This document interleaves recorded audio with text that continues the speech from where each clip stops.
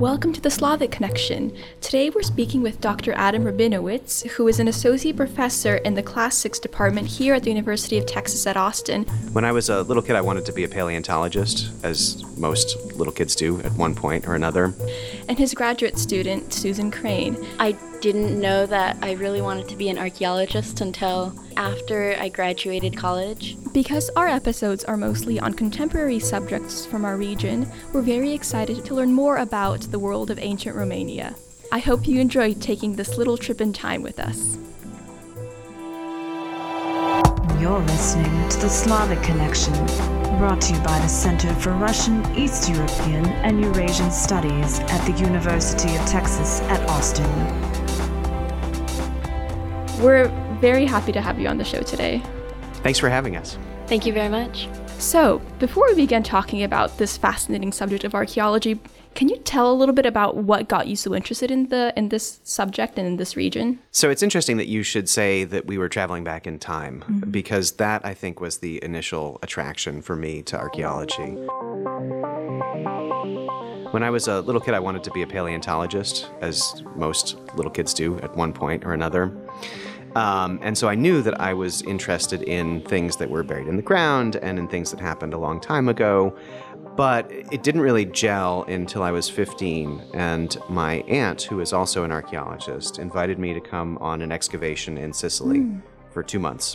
And I accepted immediately and realized in the process of that experience that doing archaeology is the closest any of us are likely to come to actual time travel, in that you get to peer backwards into the daily lives of forgotten people and handle materials that no one has touched for 2,000 or 2,500 or 3,000 years. And it's a window into who we were as a species at a very different moment that has always been really attractive to me.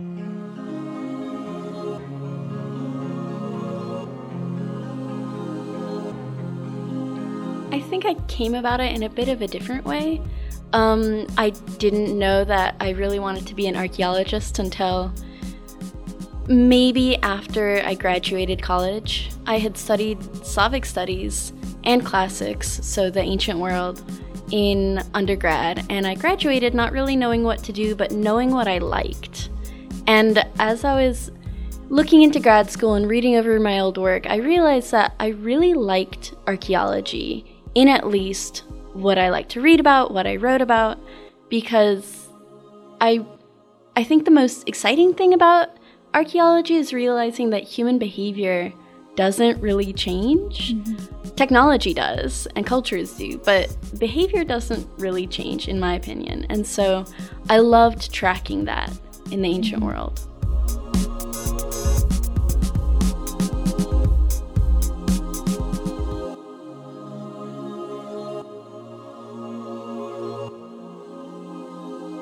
A little bit about archaeology, because in my mind, when I think of archaeology, I think of people with these little wide-rimmed hats bent over, excavating ancient pots and human bones. And I think that's certainly a part of it. But what really fascinates me about your research is that you use a lot of scientific methods to determine some very interesting things about the ancient world. So what kind of methodology do you use in archaeology besides just, excavating things?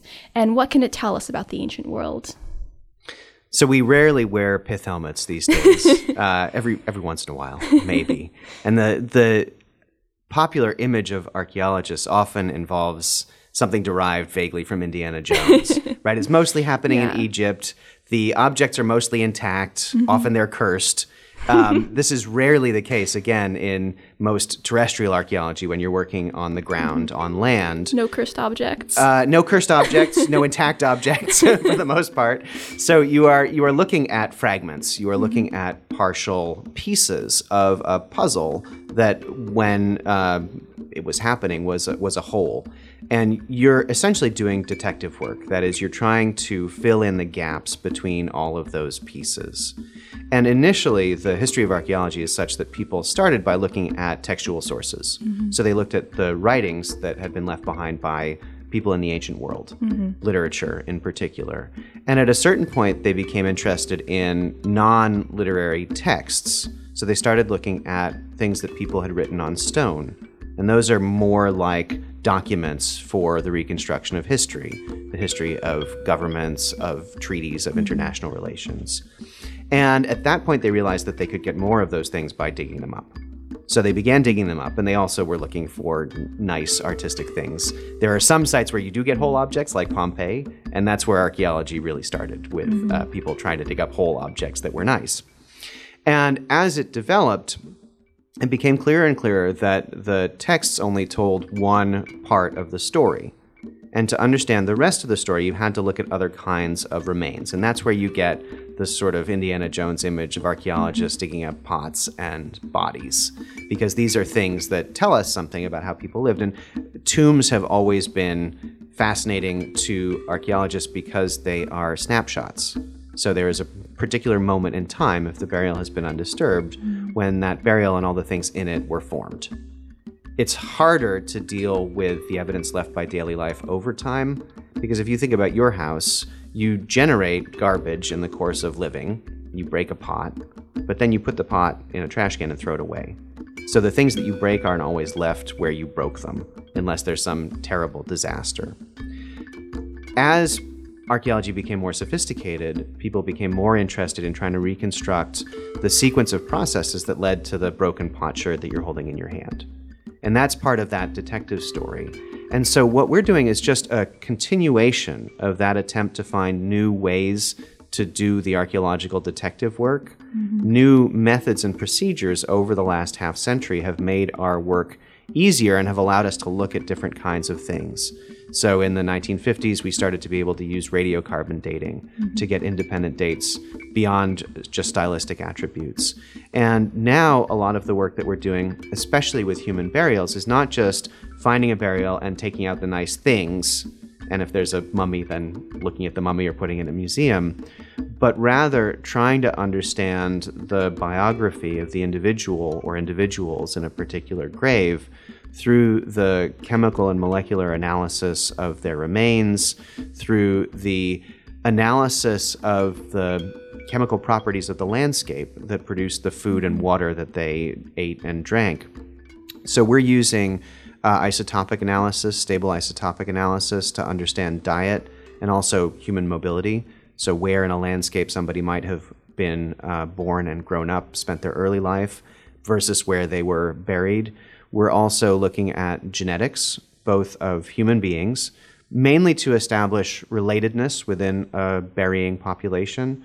The site at Histria has a very large Roman period cemetery that we've been examining, but also looking at the genetics of the oral microbiome through fossilized dental calculus to understand what people's mouth bacteria looked like and what that meant for health and also for migration and movement and diet. So these are new tools that add new pieces to this larger puzzle that we're trying to address, but we still are looking at the old stuff too. We still look at pots and bodies and walls and layers of dirt. That's the bread and butter of archaeologists.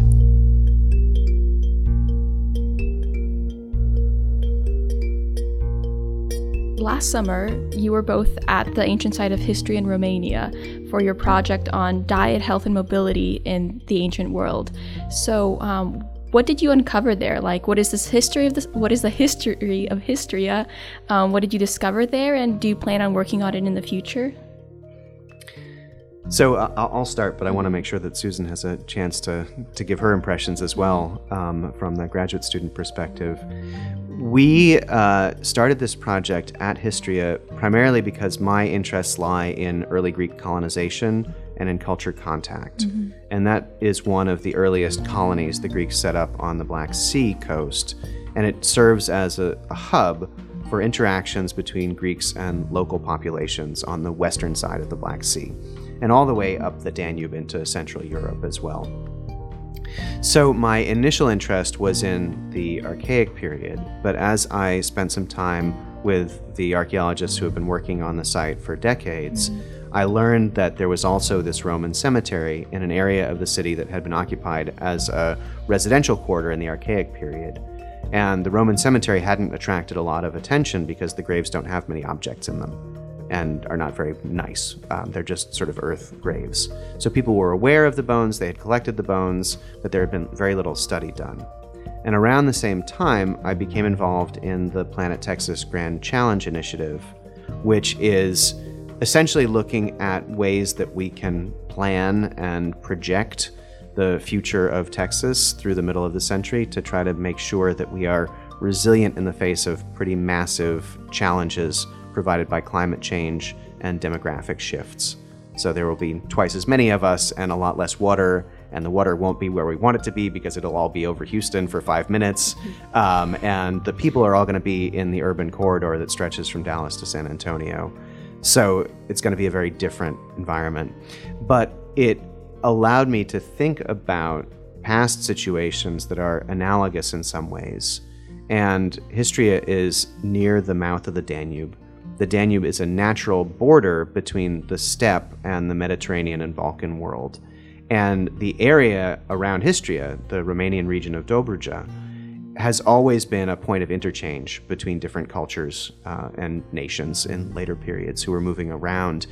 So what we wanted to look at was how the Roman cemetery reflects some of those population movements and what it can tell us about how people are getting along with each other or not getting along with each other during those periods of demographic change, and potentially also during periods of climate change and environmental stress.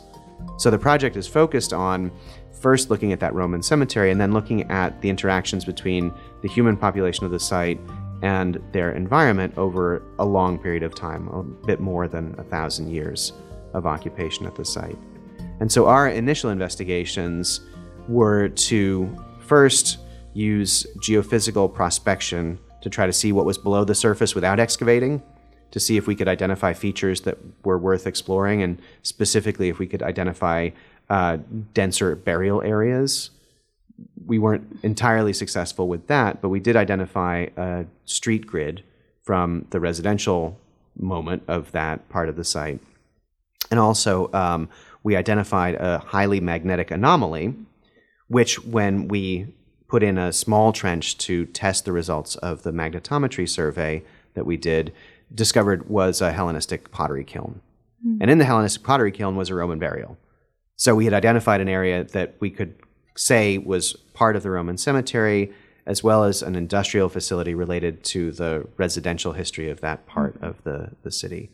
And last year, when we went back, we sought to expand our excavations to understand the pottery kiln and expose at least its entire diameter and the firing floor, and then also to see what the situation was like with the burials. And we found an additional 4 burials, plus a tomb built out of very large stone slabs that we didn't have time to investigate, that is unique in its construction for that part of the cemetery. So a really exciting and unexpected find, with next to it an iron sword of a Roman type belonging to the 2nd to 4th centuries AD. So potentially something quite interesting.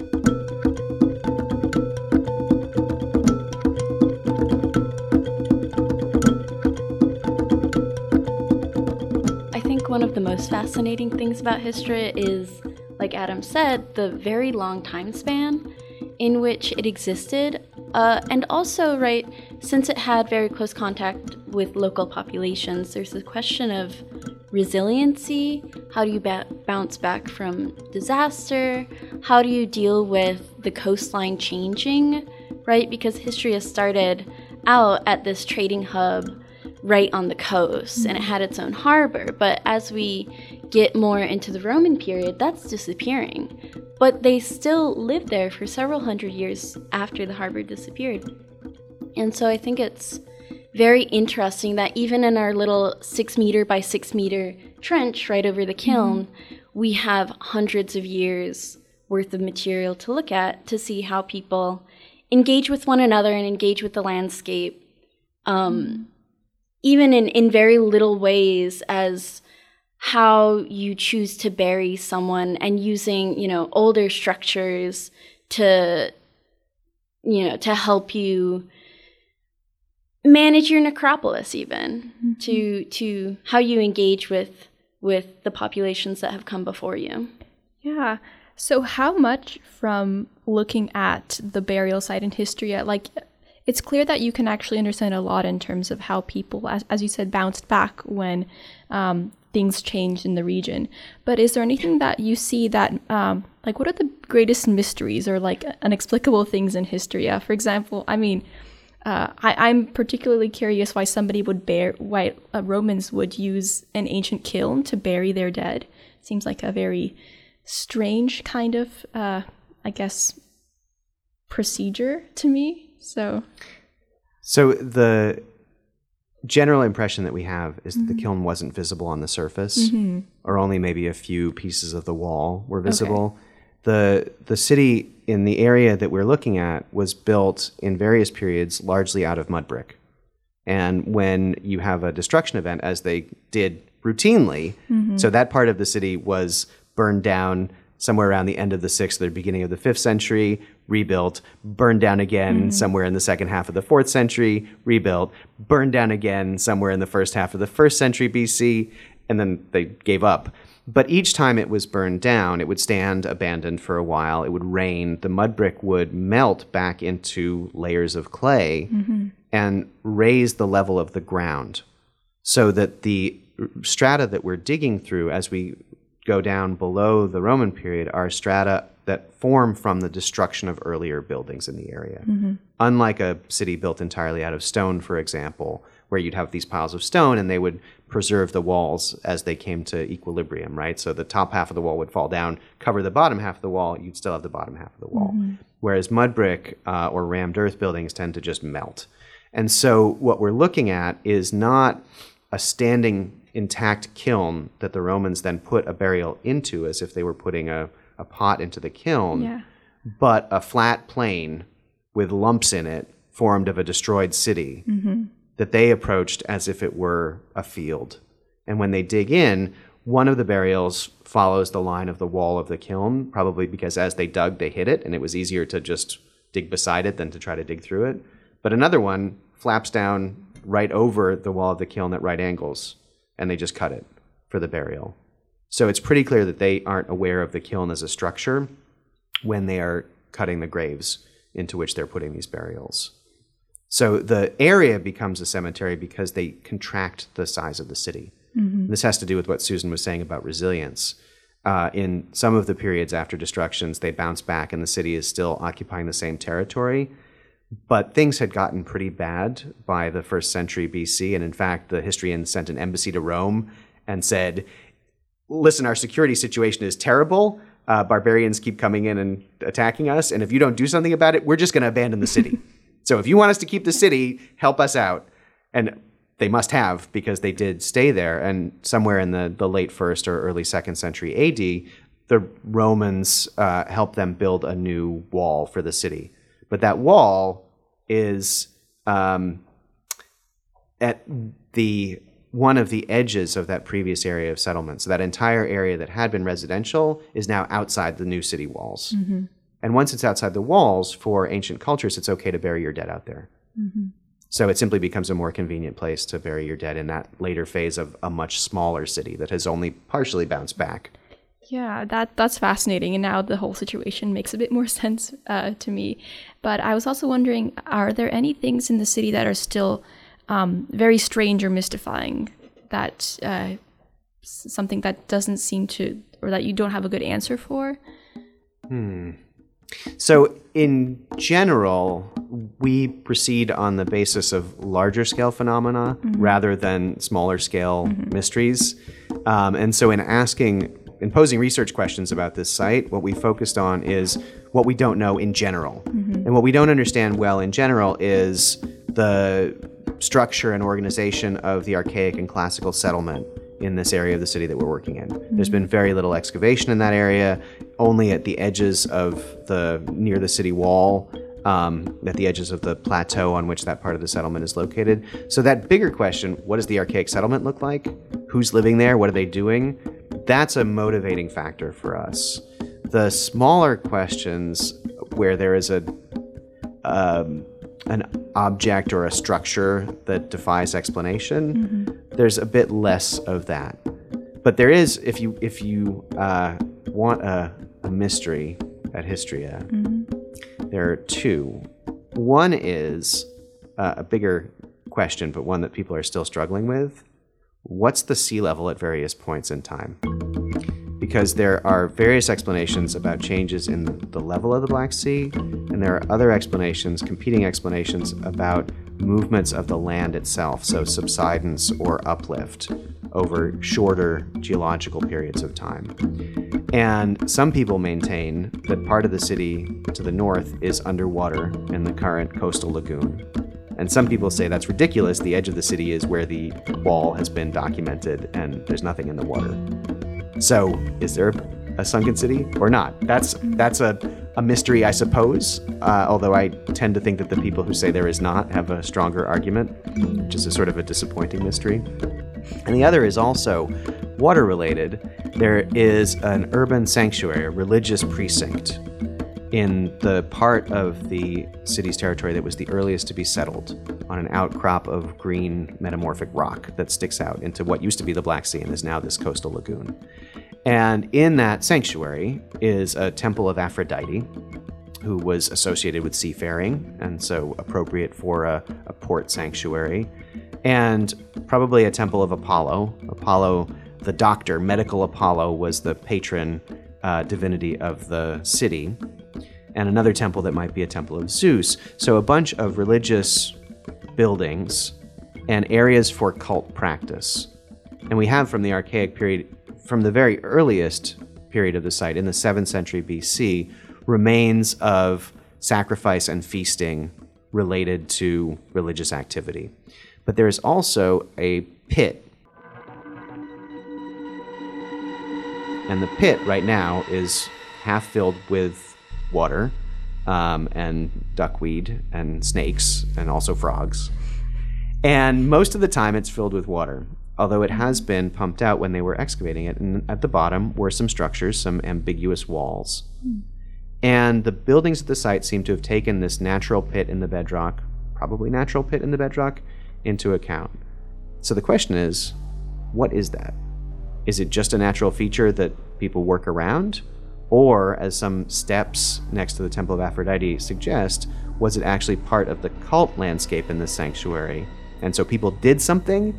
Was it empty in the Archaic period with these walls at the bottom, so it served some sort of ritual purpose? The Greeks like pits in sanctuaries because they are portals to the underworld, and sometimes you can use them for initiation rituals.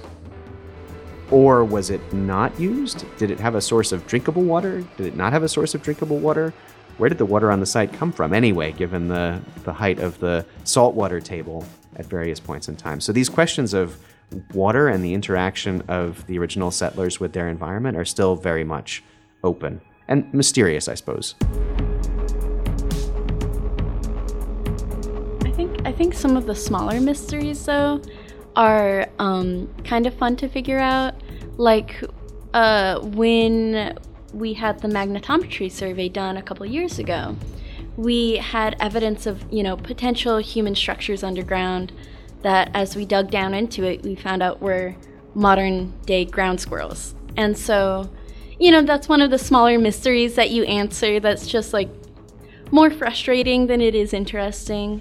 And then even kind of the mundane questions about, why is there an iron sword? It seems to be in relation to the tomb, but it's higher than the tomb, so did people just leave that sword there? Why did they leave that sword there?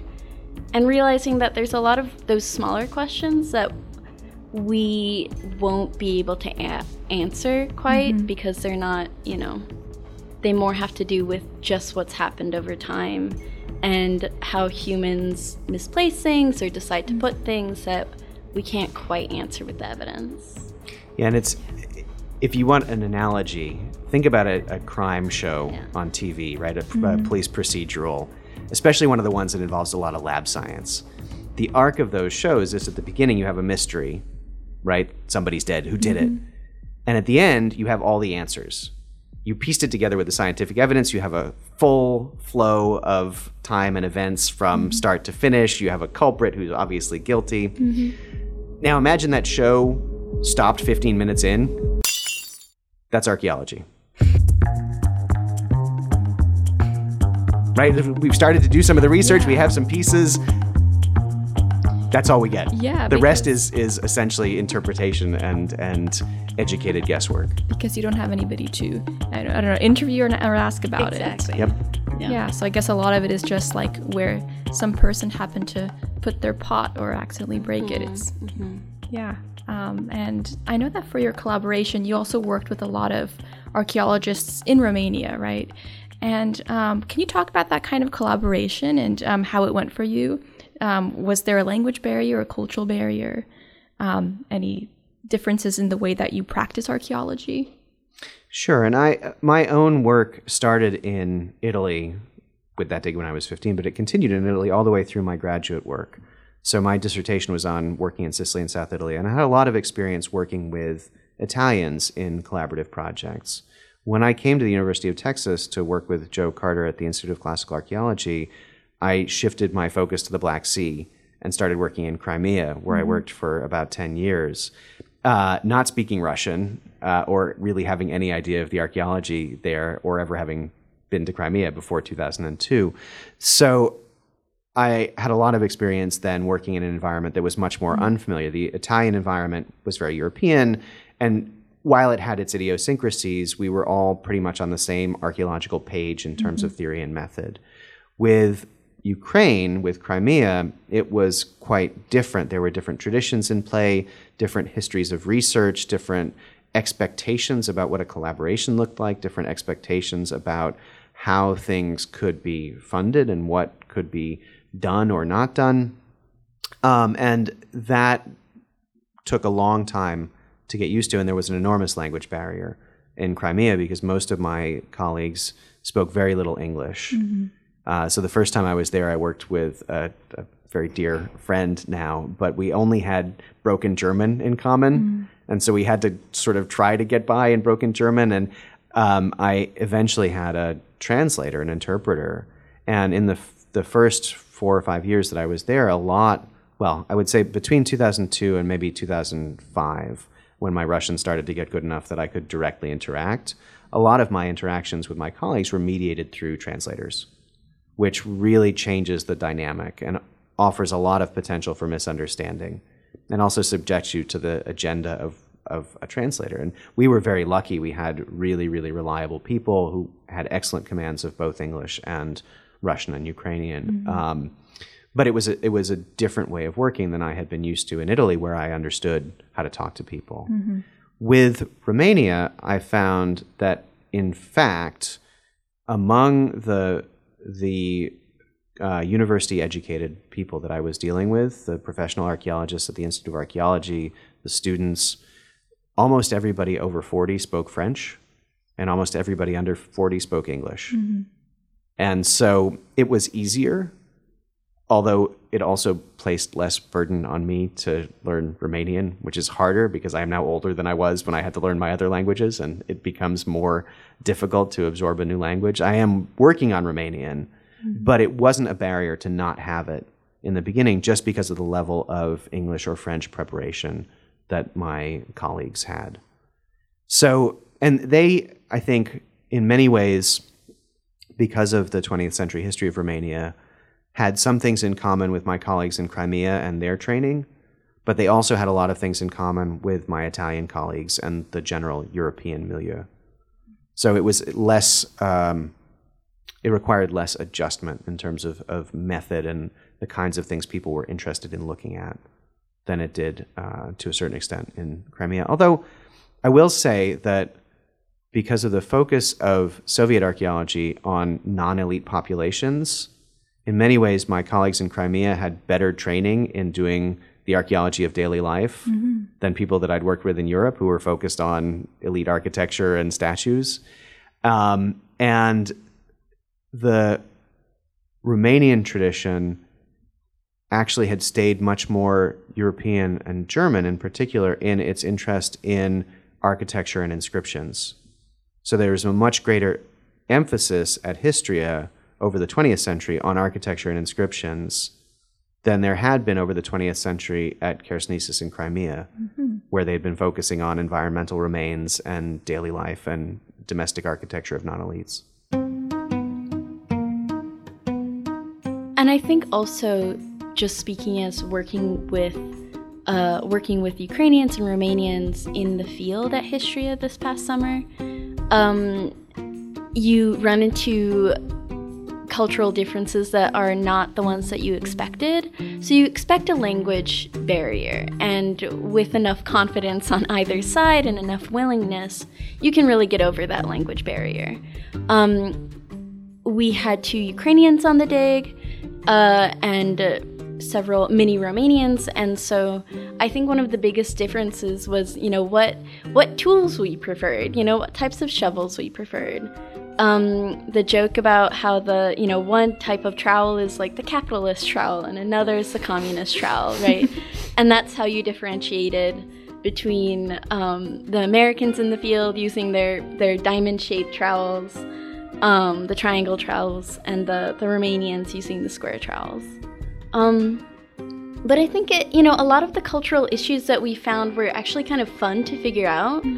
And maybe not so much as a cultural difference as sort of personal preferences where, we sometimes play music on a dig, and the Ukrainians would play a lot of Europop, a lot of Avicii, but like remixed versions, nonstop. And a lot of the Americans would play kind of oldies, and then there were the generational differences where we had Adam's daughter on the dig, and she's 15. And, she would bring out her own music. And so, things that could potentially be issues can very easily be turned into something that's, a bonding experience.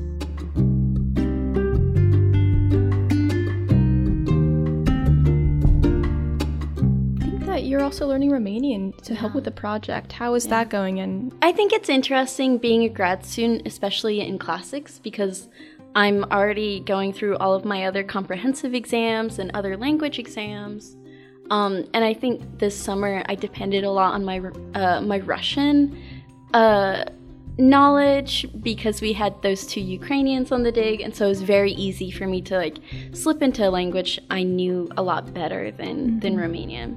But with Romanian, it's always a work in progress, and so I had more time to work on it last fall, and now we're getting to the spring, less time to work on it. But luckily, I'm supported here at UT by Dr. Jason Roberts, who has taught me Romanian and is continuously working with me to improve my Romanian. And you predict that in the future you'll be working a lot in that part of the world on archaeology? I really hope so. We'll see, though.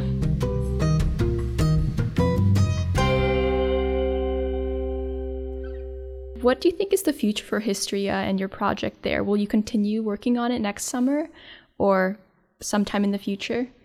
So we're in the short answer is yes. This is what I envision as a long-term project. I think that the collaborative relationships we've established are very positive.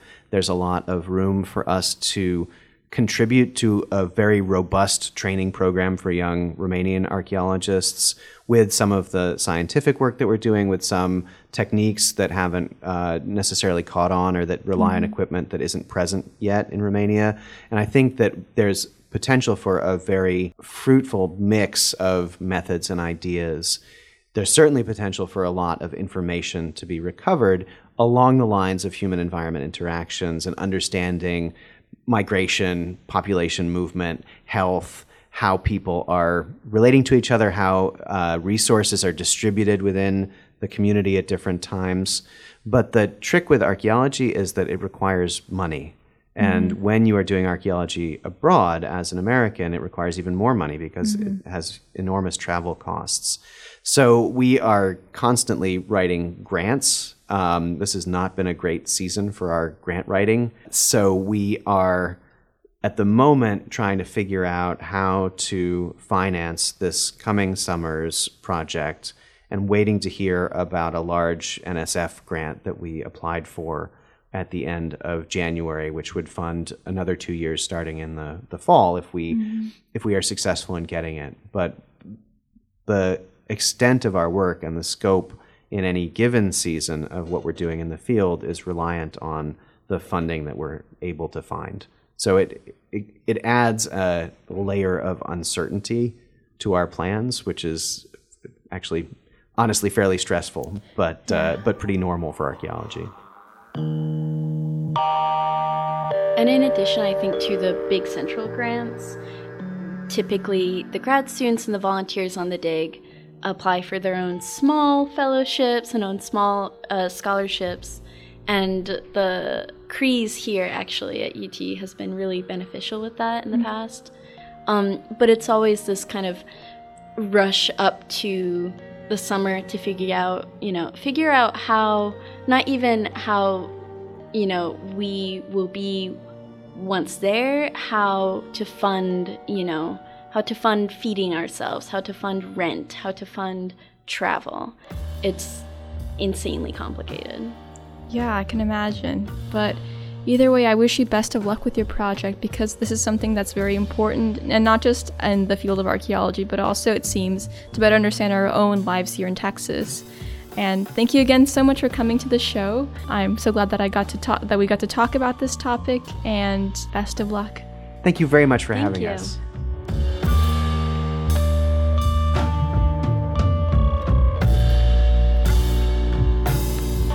The views expressed on this episode do not necessarily reflect those of the show or the University of Texas. Please visit slavexradio.com for more information. Thank you for listening. The Slavic Connection is produced by the Center for Russian, East European, and Eurasian Studies at the University of Texas at Austin. Thank you.